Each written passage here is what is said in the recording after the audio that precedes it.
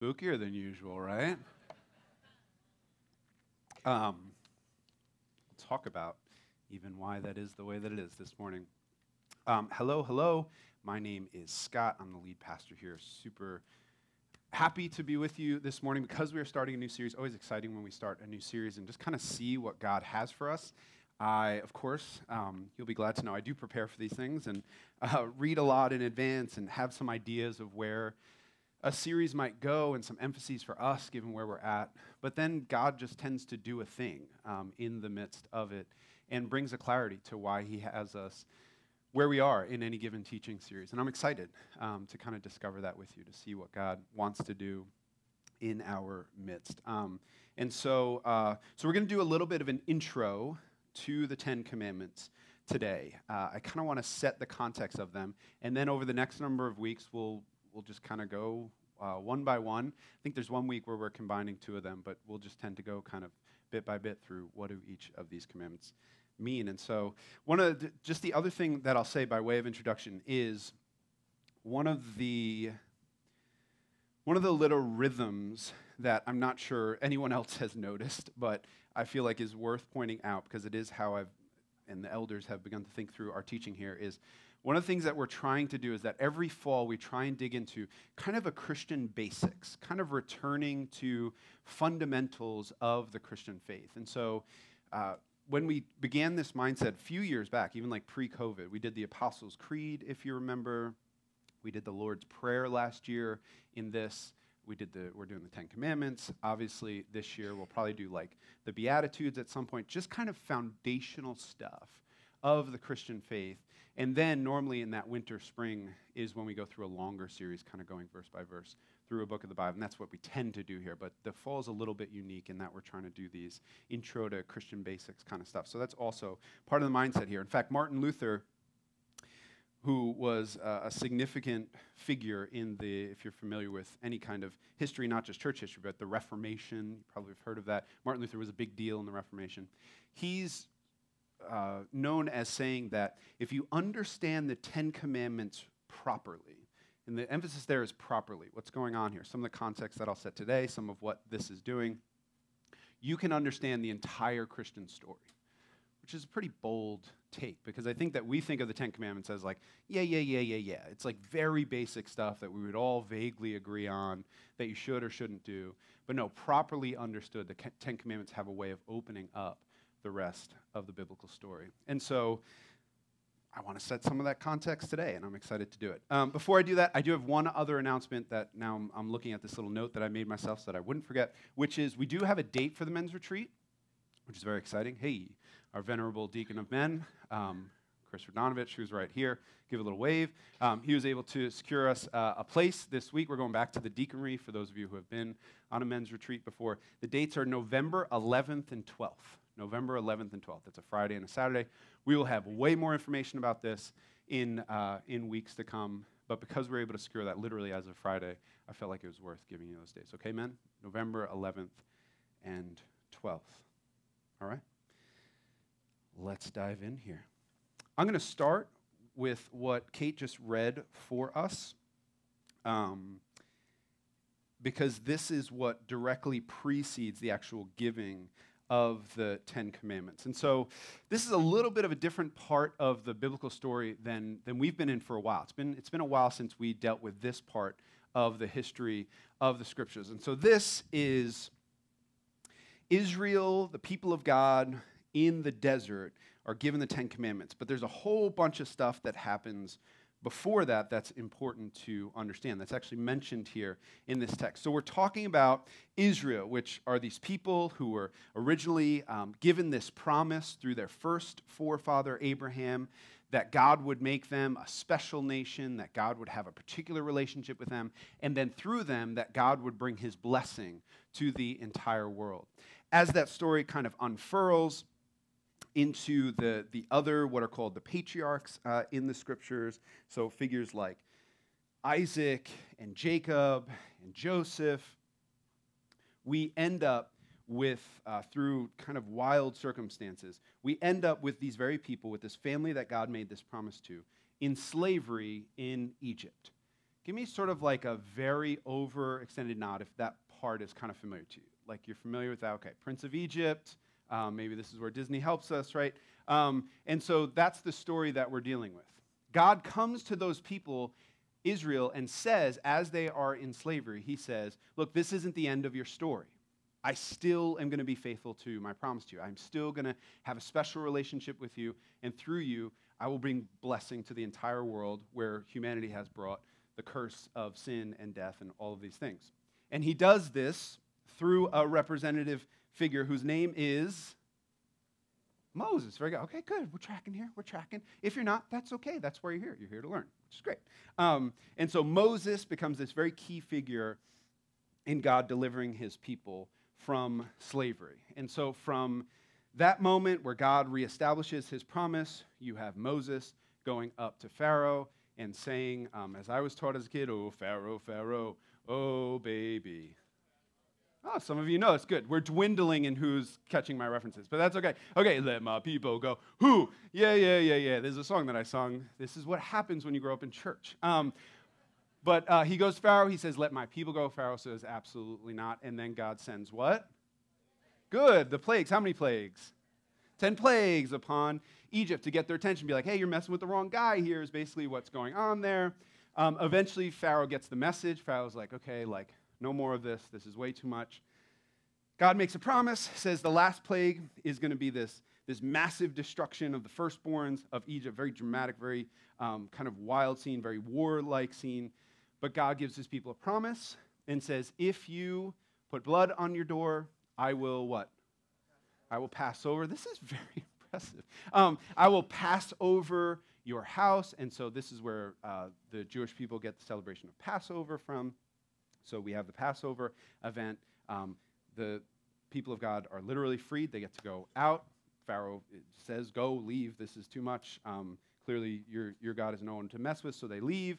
Brings them all the way to the Red Sea. Now we have Charlton Heston, who stands in for us as Moses, and Charlton Heston, as Moses, parts the Red Sea, right? And the people of God go through, and then Pharaoh's army pursues them through that open Red Sea, and God recloses it, and the armies of Pharaoh are destroyed. And then you have the people. This is part of the story. We're getting really close to where we are. Then you have the people end up in the desert, but they're on their way to what? The Promised Land. Good. They're on their way to Promised Land. What's very, very interesting about this part of the story is, and I just realized I should have provided a map for this. I will the next time that we talk through this. But if you look at where Egypt is and you look at where the Promised Land is, it's a very straight line. It's very much like a Philadelphia to New York City kind of line. It's this sort of northeasterly, very clear cut. You just take I-95 north and you're going to get there pretty quickly. Instead, what's fascinating is that God takes his people south. That's the direction that they go after the Red Sea, to the point where when we get to this part of the story, which ends up at this place called Mount Sinai, let's stick with that analogy, you're sort of in Washington, D.C. at this point. You're way south, you're a little bit east, but you've by far gone south as the predominant direction. So what's interesting here is that God's people have found themselves on the other side of this great act of deliverance, and yet they also find themselves farther from their intended destination than when they first set out. We are also told that they find themselves in a more destitute situation in terms of their hunger, of their thirst, to the point where they are saying to Moses, oh, that we could go back and enjoy the food that we enjoyed in Egypt. Which is wild, right? Because what was their reality in Egypt? They're enslaved in that place. And they're saying, Moses, this is wild. Why are we in Washington, D.C., when we could have just gone straight across? I just want you to hold on to that tension. That's the place where God shows up to them.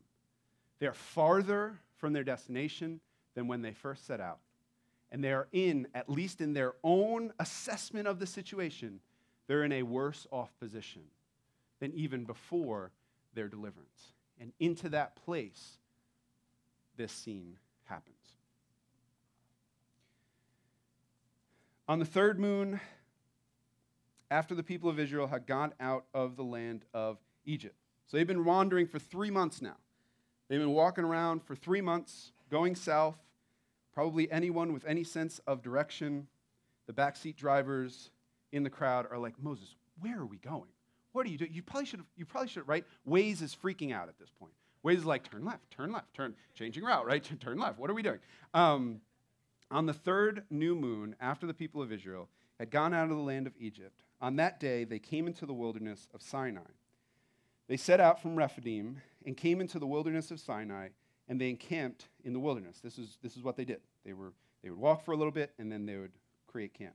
There Israel encamped before the mountain, while Moses went up to God. So Moses is their representative. He's the one who gets to go and talk to God. This has become a regular rhythm in the 3 months that they've been wandering. The Lord called to him out of the mountain, saying, "Thus you shall say to the house of Jacob," that's one of the ways that God addresses Israel, "and tell the people of Israel, you yourselves have seen what I did to the Egyptians, and how I bore you on eagle's wings and brought you to myself. Now therefore, if you will indeed obey my voice and keep my covenant, you shall be my treasured possession among all peoples, for all the earth is mine. And you shall be to me a kingdom of priests and a holy nation. These are the words that you shall speak to the people of Israel." I'm just going to stop there.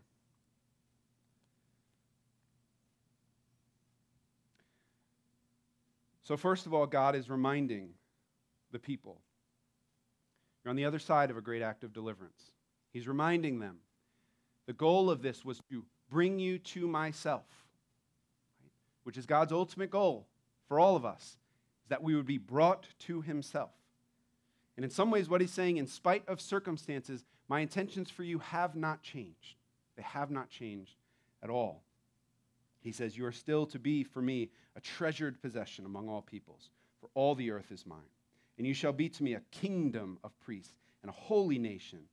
These are the words that Moses was to speak on God's behalf to the people of Israel. God's intentions for them have not changed. He still wants them to be his treasured possession, relational language there. This beautiful sense that they are chosen by God, that they are loved by God, that they are seen by God. A kingdom of priests, this royal destiny that they have, that they will reign and rule, and that they will be a holy nation, a nation unlike any other nation. And you have to feel some of the absurdity of this given the circumstances that they find themselves in. They are literally in the middle of the desert. They are hungry, they are thirsty, they are longing for a situation, an unthinkably oppressed situation, feels better than where they're at right now. And into that, God says, all of this is still true. I have not wavered in my promise. I want you to jump down with me, and Tim, if you could pull this off, that would be great, to Exodus 19, verse 16. I didn't tell you this. I'm sorry. But you should have your Bibles out anyway. So I just want to read for you what then happens. So God says, get the people ready, because I'm going to speak directly to them. They're to set themselves as holy. They're to show how seriously they take the words of God. So in Exodus 19:16, it says this: on the morning of the third day, there were thunders and lightnings and a thick cloud on the mountain and a very loud trumpet blast, so that all the people in the camp trembled. Then Moses brought the people out of the camp to meet God, and they took their stand at the foot of the mountain. Now Mount Sinai was wrapped in smoke because the Lord had descended on it in fire. The smoke of it went up like the smoke of a kiln, and the whole mountain trembled greatly. And as the sound of the trumpet grew louder and louder, Moses spoke, and God answered him in thunder. The Lord came down on Mount Sinai to the top of the mountain, and the Lord called Moses to the top of the mountain, and Moses went up. That's wild stuff, right? You've got to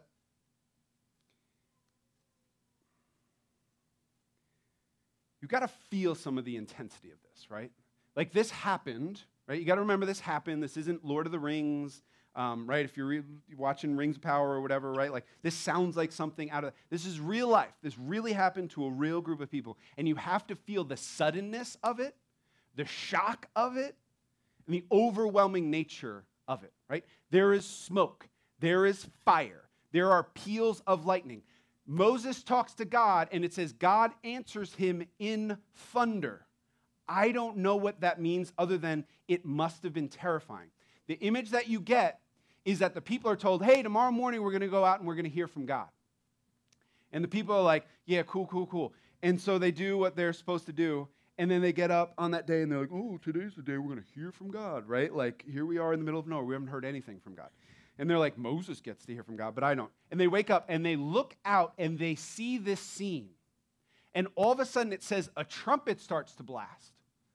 Not from one of them, a trumpet that somehow is under God's control. And we're told the trumpet just gets louder and louder. It's like, right? Like this is what's going on as you walk out of your home on that day.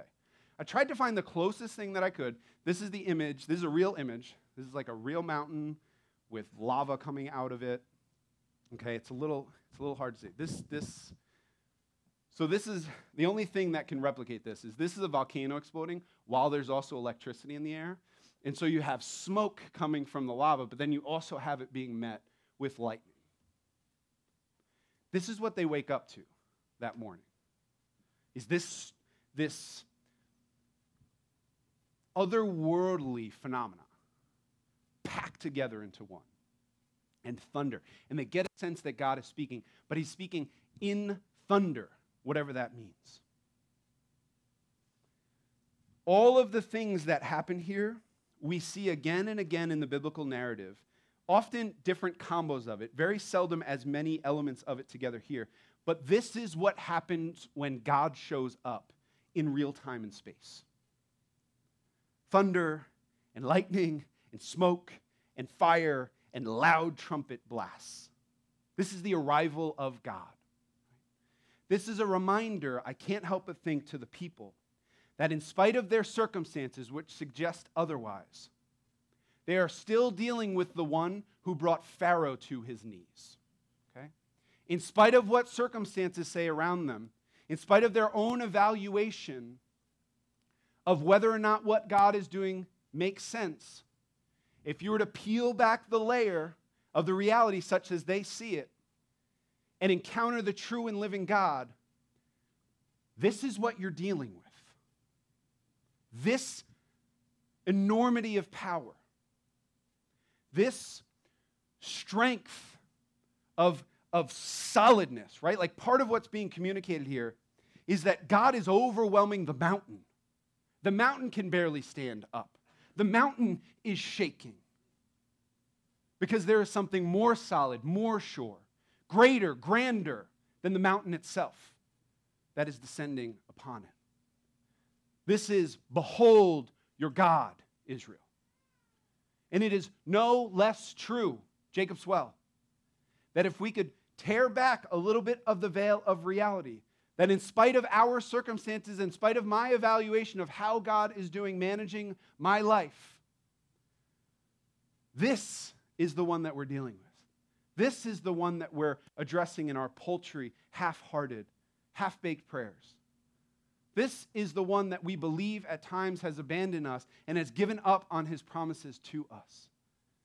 And every now and then it seems like the people of God need to be shaken up and reminded, no, I am still the one and only. I am still the one who is and was and always will be. I do not change.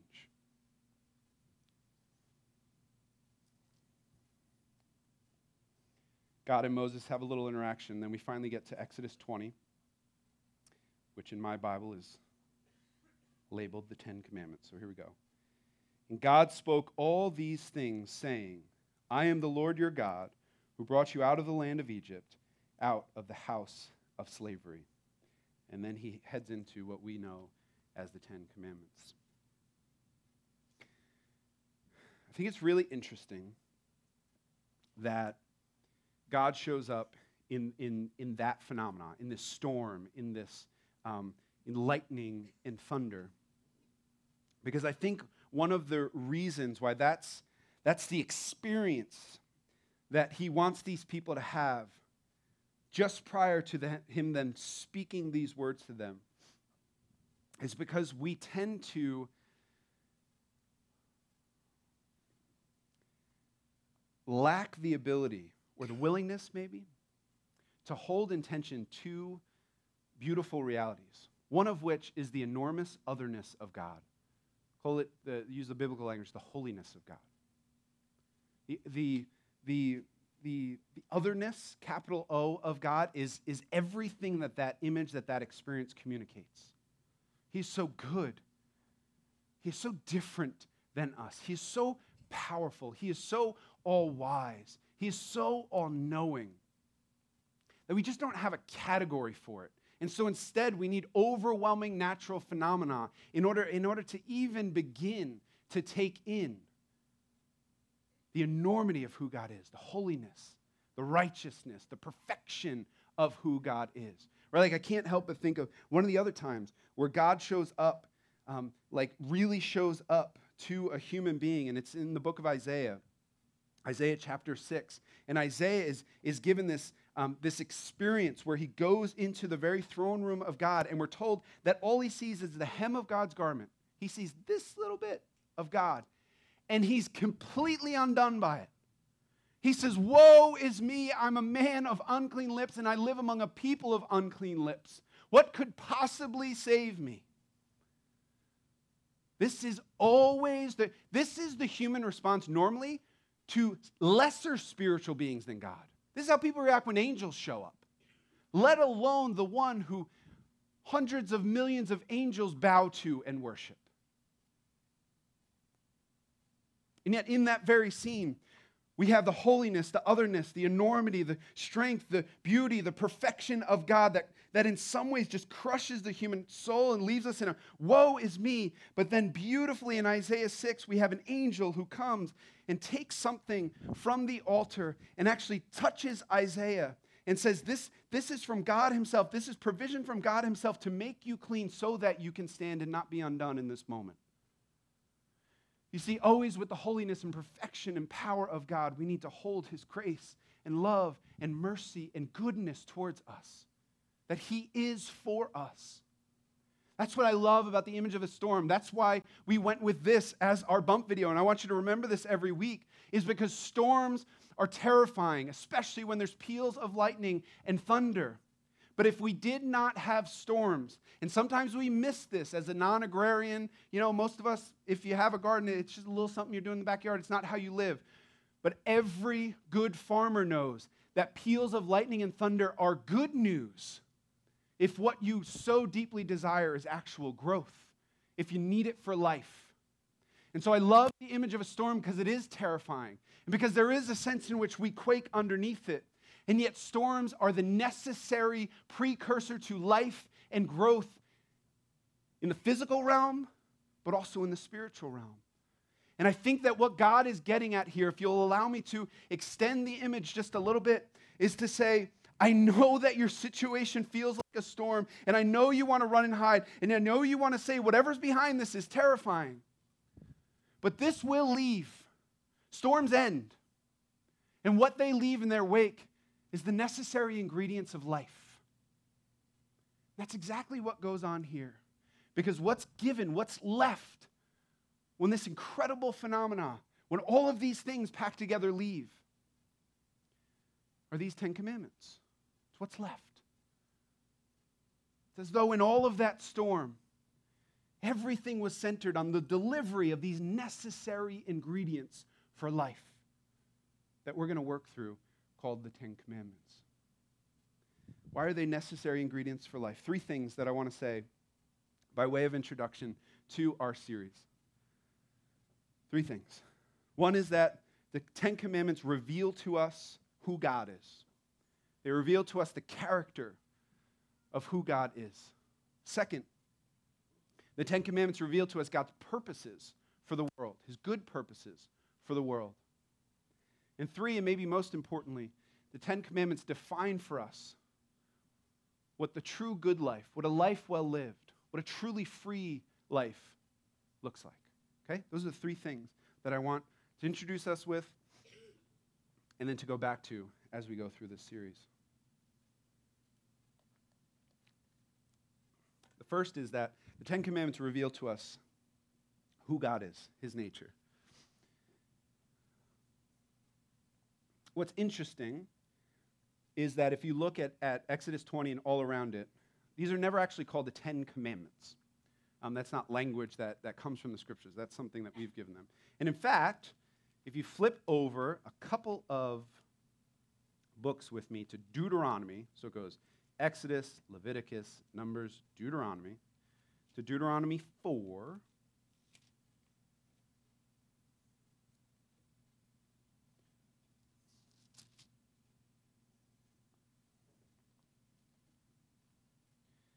I want you to put something in here because we're going to revisit this. But for now, I just want you to go to Deuteronomy 4, verse 13. This is a summary of the events that we just read about in Exodus 19. And Moses says, "And God declared to you his covenant, which he commanded you to perform, that is the Ten Commandments. And he wrote them on 2 tablets of stone." Do you have a little number next to 10 Commandments there? What does it say down bottom?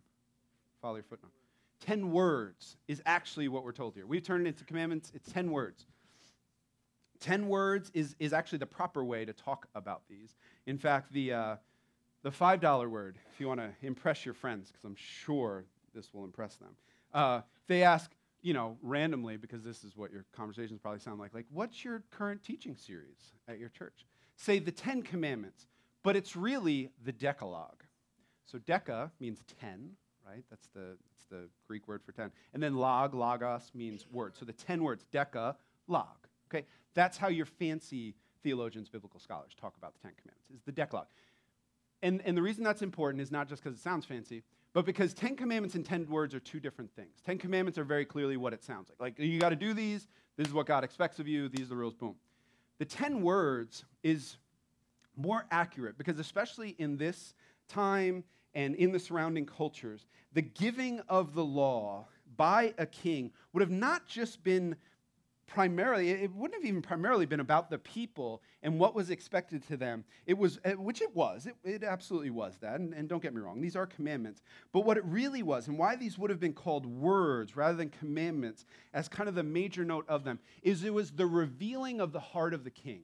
It was telling you what kind of king you were dealing with. Think of it this way, or this is how I thought of it. I don't know if this is helpful to you. I distinctly remember that when I was growing up, there was one substitute teacher that we would have that when she would walk into the room, the entire room would groan and be like, I won't say her name. She might be listening. But we're all like, why? Because the first thing that she would do is she would just start writing rules on the board.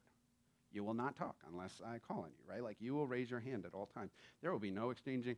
And just rule after rule after rule. And by the time she was done, you're kind of like, these next 42 minutes or whatever a class was back in those days, like, this is not going to be fun. And guess what? It wasn't. It never was. Like, she was the sub who came in, wrote these rules, and they were the worst rules.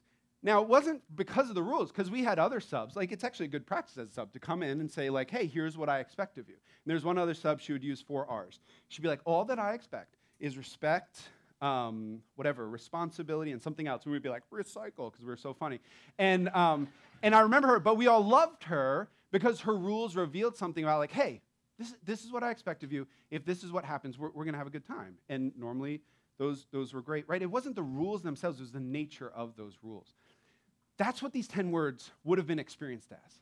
This is part of why they tremble, is they're like, oh no, we're going to really find out who we're dealing with now. And so as we go through them, I want you to see over time how these, because I think that we think like, oh, the 10 Commandments, I know those. Those are like the things that every culture everywhere would agree on. You don't murder, you don't steal people's stuff, you don't lie, like these really bad. No. We're going to go a little bit slower to show how, especially in that time, in that surrounding culture, these would have really leapt out at the people and would have very clearly signaled to them, whoa, this is a king unlike any king that we've ever heard of. In fact, turn back just a few verses in Deuteronomy 4.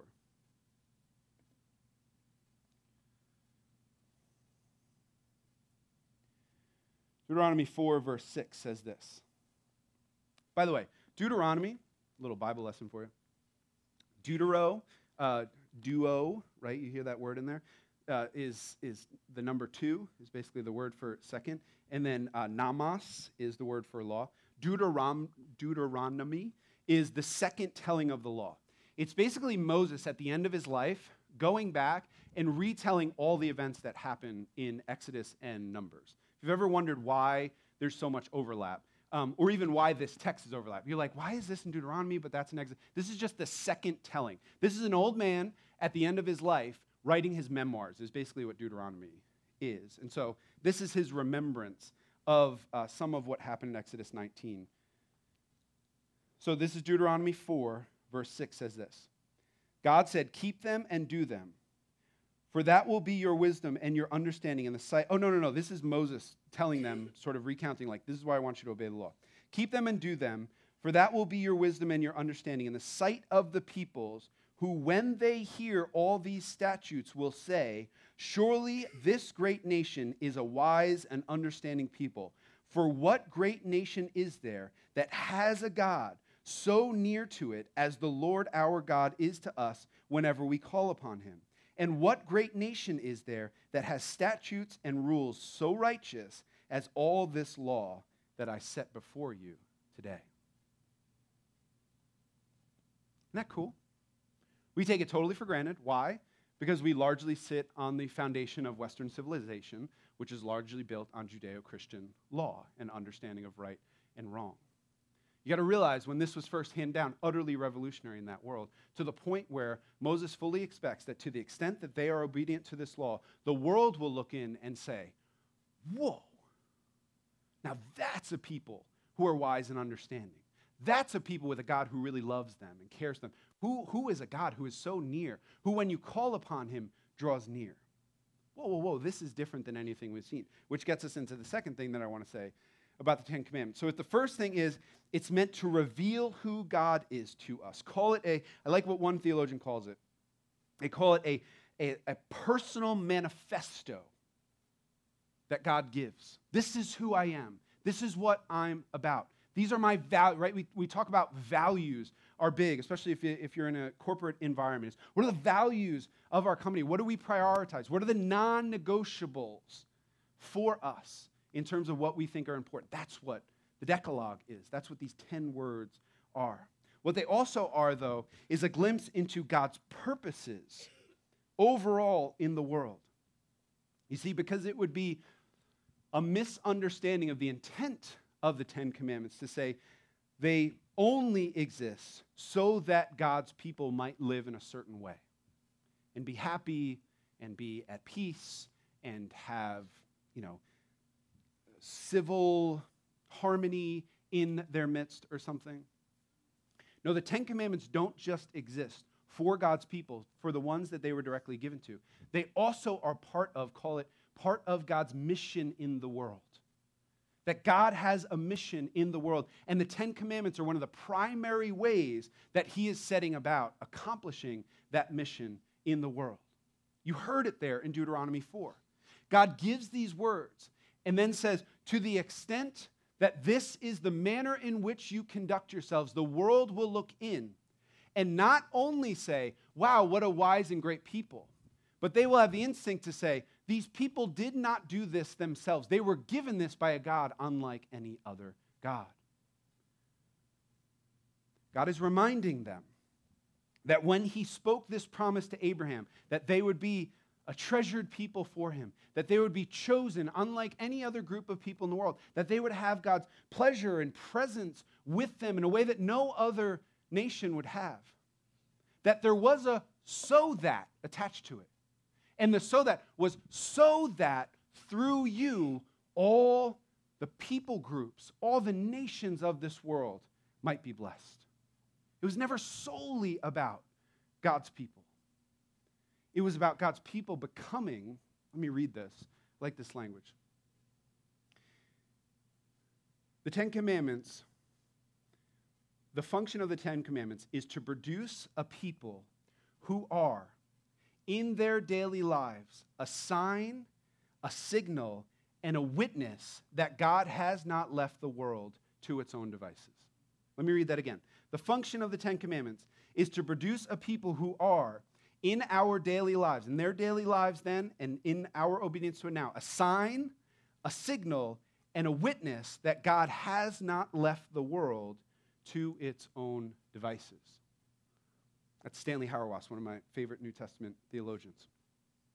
That this is to produce a kind of people that the world would look in and want in on, right? It's to create that dynamic of, who was it? Tiny Tim in Christmas Carol, where, you're walking around and you hear this joy, and then maybe a Scrooge who did this, and then you sort of, clear out the frost in the window and you look in and you say, oh, that would be my experience of Christmas dinner or whatever, right? You're all looking at me like, what are you talking about? Just go with it. You know what I'm saying. But that dynamic, right, where you look in on the manner of life, on the quality of life that is being experienced, on the love, on the harmony, on the forgiveness, on the goodness of a people, and you say, I want in on that. I want what they have. Right? How many of us to this day would say that one of the primary reasons why we ultimately put our faith in Jesus is because we met a group of people who were living out the realities of what it means to be the people of God. And we said, whatever that is, I want in on that. Because I just haven't been around a group of people who relate to one another the way that you do. And if the source of that is this God that you're talking about, that must be a God unlike anything else that this world offers. See, there's this, the fancy word that we would use for it. Our particular network, the movement that we're a part of, talks a lot about missional theology, the mission of God. There is a missional aspect to the Ten Commandments because they're given by a missional God, right? That's part of the revealing of who he is that God says, I'm not just about my own. I'm about my own for the sake of the world. That's who I am. That's part of what you get here in the Decalogue. Reveals the character of God as a personal manifesto of who God is. It hints at the mission of God, that this is not just about his own people. And then third, it defines the good life.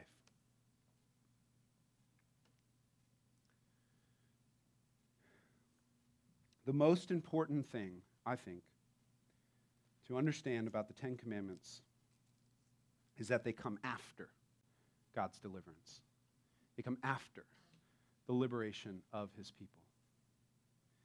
The plagues, Passover, the parting of the Red Sea, the destruction of the Egyptian army, even the provision of manna in their travels, all of that precedes, comes before God saying, and now this is how thou shalt live. This is the all-important sequence of Christian faith. It is not, I obey, therefore God accepts me. I obey, therefore God will save me. It is, God has saved me, therefore I obey. I am accepted, I am chosen, I have been brought to God himself, therefore I obey. That difference is something that every human heart wrestles with. Because we are born to believe that everything in life is earned.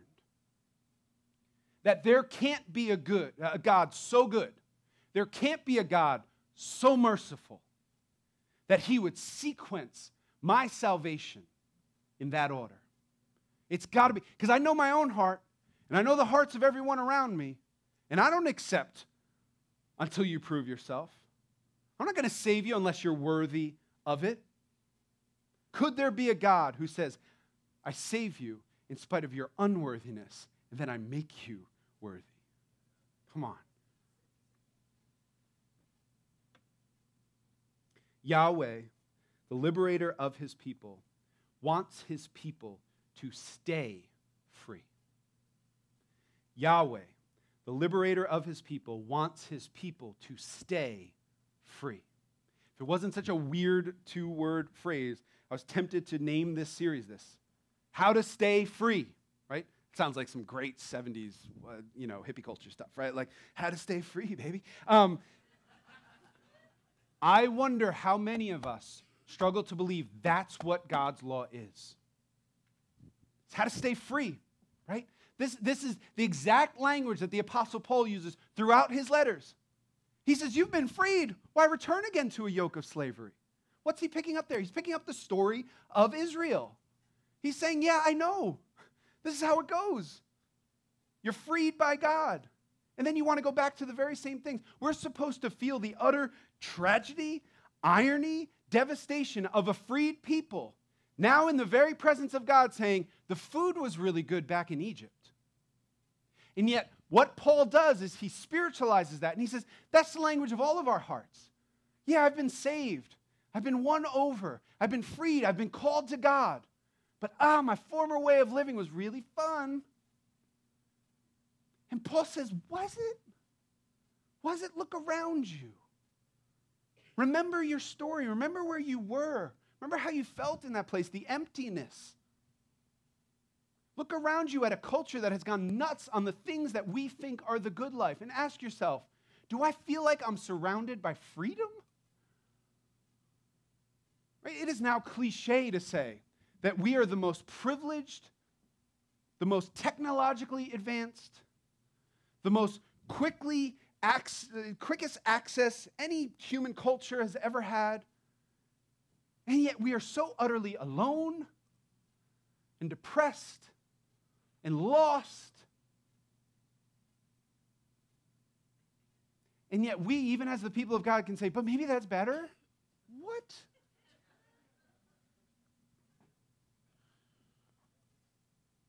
Freedom is not doing whatever we want. It's becoming what we are intended to be. Freedom is not doing whatever we want. It's becoming what we are intended to be. Right? A fish is not free when it does whatever it wants. A fish is not free when it decides, I've always wanted to ride the subway, so just let me ride the subway, right? When is a fish free? When it is in the environment and doing what it was created to do. An acorn is most free when it is put in the soil in which it will grow and becomes the tree that it was created to be. Not when it says, but I like my acorn status. I just really like, being plopped out on the ground. We're heading into fall, right? No. An acorn's freedom is defined by a certain manner of growth into its intended purpose. The human machine is the exact same way. Freedom is not doing whatever you want. Freedom is being in the environment that you were created for, doing what you were created to do. Guess who gets to decide that? Guess who writes the owner's manual on your car? The people who made it. You don't want me to write your owner's manual. Believe you me. So your carburetor. Here's what you do with a carburetor. Right? I know nothing about cars. I know less about the complex realities of how to thrive as a human being, understanding all of the ethical implications of every decision that I make every day. And yet I am more confident in that area than I am with cars, even though I know less over here. You hear what I'm saying? This is why we need a word from outside of us. This is why we need an authority from outside of us to speak and to say, this is what freedom actually looks like. In spite of your own evaluation of it, in spite of your own frustration with it, in spite of your own little quibbles with it, this is what freedom actually looks like, is living in the way that I'm telling you to live. Living in light of my values, living in light of who I am, living in light of what matters to me. That's what your Creator is saying. True freedom always requires clearly communicated boundaries and constraints. True freedom always requires clearly communicated boundaries and constraints. Again, I've taken a lot of flack for this in my home over the last couple weeks, but I am one of those drivers who I could be going around the block. My family is rolling their eyes at me right now, and I will put on Waze. Okay? I drive my son to the same school every day. I'm putting on Waze. I go to the little ballpark, and where I take my other little guy twice a week, I'm putting on Waze. Why do I do that? because you just never know. Because you never know when there's, who said amen? Yes, Rob Richardson. Yes, my guy, look at that. Anyone else willing to admit, yes, Janet, yes, let the people say, yes, Lord. Thank you. Woo! This is, take that. Because, right, what's the point? Because you are most free when you're working within the constraints that are presented to you. That's what Waze helps you do. Is you might not know the constraints that are ahead of you.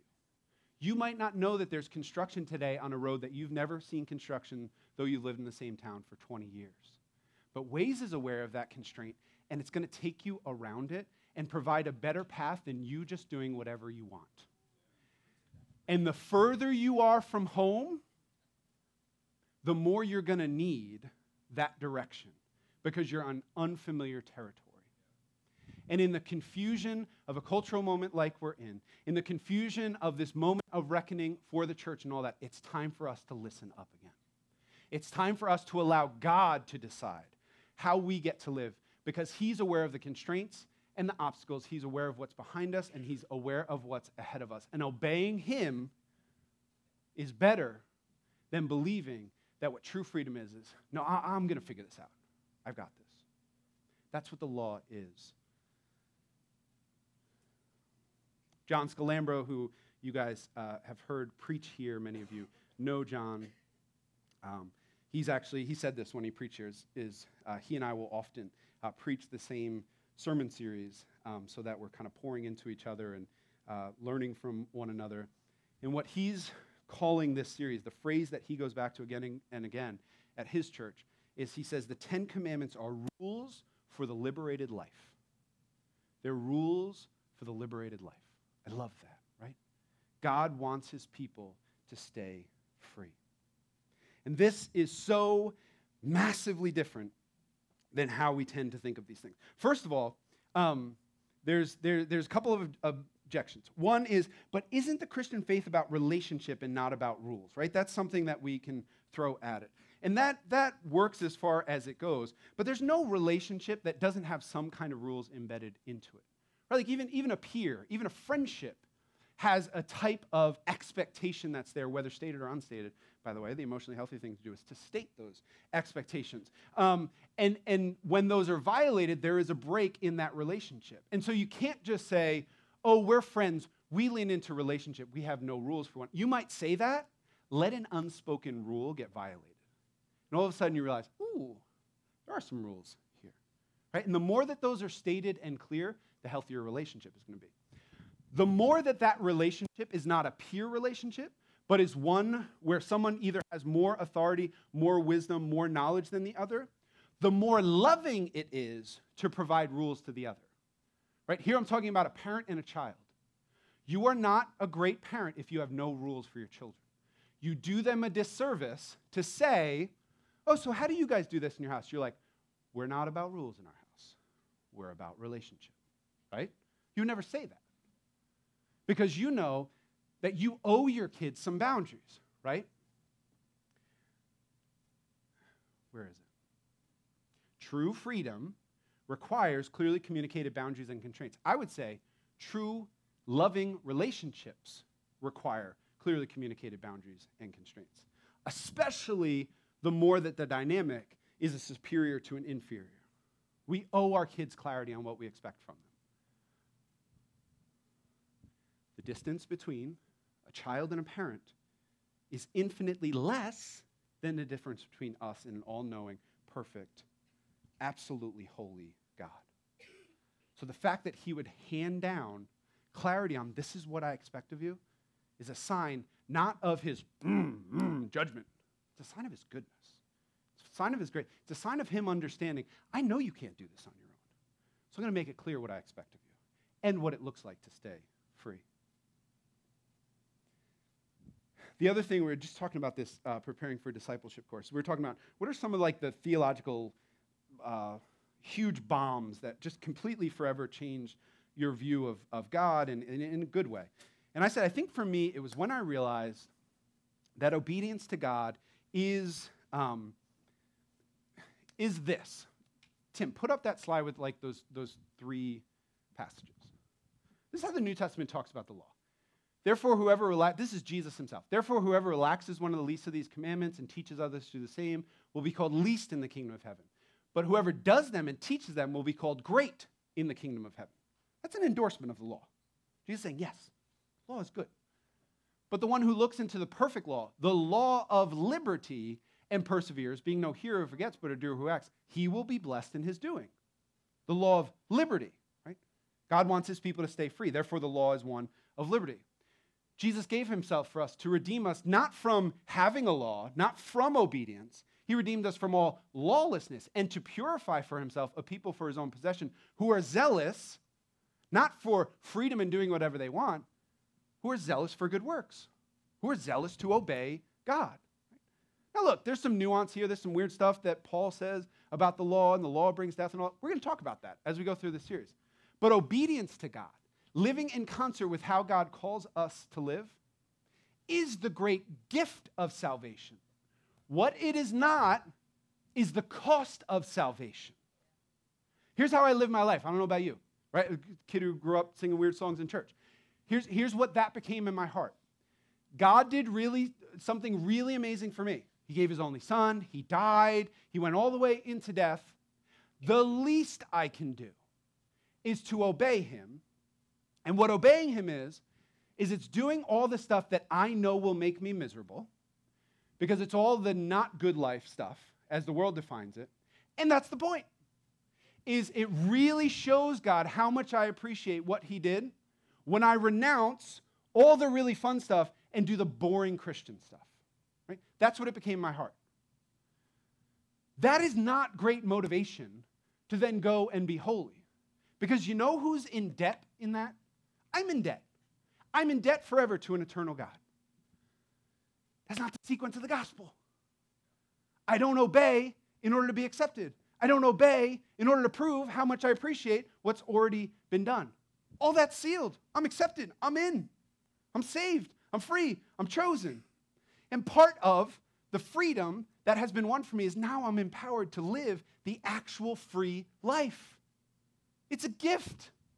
It's not the cost. Obedience is the gift of salvation. It's not what we return after the fact to God, as though God says, well, look at what I did for you. Now let's see if you can pay it back. Right? I think it changes everything when we really believe that this is a good life, that this is what freedom actually looks like. One more thing that I'll say about the Ten Commandments. Hopefully you're not surprised that this is the last thing I'm going to say. Like everything else in the Scriptures, ultimately the Ten Commandments are most deeply about Jesus himself. Insofar as they reveal who God is, Jesus comes and embodies that perfectly. Insofar as the Ten Commandments say, this is what God is like. You know how Jesus who comes and says, if you have seen me, seen how I relate to the world, you've seen the Father. Because who is Jesus if not the one who perfectly fulfills the Ten Commandments? No other gods before you, perfectly obedient to his Father. Don't bow down and worship anything. Think of Jesus in the temptation, where the devil's like, bow down to me, I'll give you the kingdom of the world. Doesn't do it, right? Don't bear the name of God in vain. We have to talk about what that means. But Jesus perfectly bears the name, perfectly reveals who God is to the world. He calls himself Lord of the Sabbath. He says, I am the Sabbath. The Sabbath pointed to me all along. Honor your father and mother. Who is Jesus if not the one perfectly obedient to his Father? Don't murder. Not only does he not take up arms, he himself is murdered. And all the rest, right? You can go through them. Don't commit adultery, right? He's perfectly faithful to his bride, right? This is the language that the New Testament picks up, that Jesus has won his bride, right? All of them fit so beautifully. There's no guile in his mouth. He doesn't revile anyone. When he is reviled, he doesn't answer in reviling. Right? All of them, one by one. Why? It's not a mistake. It's not Jesus going, what's the next one? Right? Like, I think that's what we sometimes think Jesus' fulfillment is. He's kind of going like, he wakes up and he's like, this is the day to obey the seventh commandment. No. The commandments, they reveal who God is. Jesus is God incarnate, so of course he's going to fulfill these. Right? insofar as they are about the mission of God, that it's not just about the obedience of God, it's the blessing of the world. What does Jesus come other than be perfectly obedient so that the world might be blessed? Right? That blessing to many nations that was promised to Abraham ultimately centers on the work and the salvation of Jesus. And then who is Jesus if not the one who shows us what it means to be truly human, to be truly free? There was no human being who ever lived who was more free than Jesus. And there was no human being who was more obedient than Jesus. Meditate on that. Let that sink deeply into your mind and heart as we go through this series together. And of course, it is Jesus who not only fulfills the Ten Commandments, it is Jesus who actually empowers us to ourselves step into the life that this calls us to. Because if there's one elephant in the room when we work through these 10 commandments, it is how consistently and how deeply the people of God disobeyed these commandments in the rest of the Old Testament story. And so we didn't just need a law handed down. We needed one who could fulfill it for us and then somehow, some way, empower us to be people who actually walk in true freedom. This is what Jesus uniquely offers. As disobedient people, as people who, if we were totally honest, would read these 10 commandments, and if our identity, if our standing before God was based on how well have you done in those, even just in the last 2 or 3 days, every single one of us would be utterly crushed by it. What is our hope? How can we stand? We stand because there is one who has come and not only fulfilled the law and could have danced into the presence of God unscathed because he perfectly fulfilled what God asked from him. Instead, he says, no, part of my obedience is to then take on the penalty that you and I deserve to pay, and yet he chose to pay for our disobedience to the 10 Commandments. He takes that upon himself, dies the death that we deserve to die. Then it doesn't even end there, because he doesn't just die. He rises to new life and then offers that new life to us and says, I will make you one who can live free in this world. I can make you one who stumblingly, imperfectly, but bit by bit over time, like that acorn in the soil, will grow into who God created you to be. Never perfectly, never fully this side of his ultimate act of resurrection, but nonetheless, over time, freer and freer and freer. That's the hope of the gospel. That's why even the 10 Commandments themselves are good news. They're good news because they ultimately point us to the one who in himself became good news for us. Let's pray. Father, we thank you for these 10 words. We thank you for that you are God who reveals himself, who wants to be known. We thank you that you most of all revealed yourself in your Son, whose work and death and salvation we now celebrate by coming to this table. God, give us ears to hear over this series what you want to say to us both individually and corporately as a church, God. What it looks like for us to live more free than we are now so that we might be about your purposes in the world and bring you glory. We pray this in Jesus' name. Amen.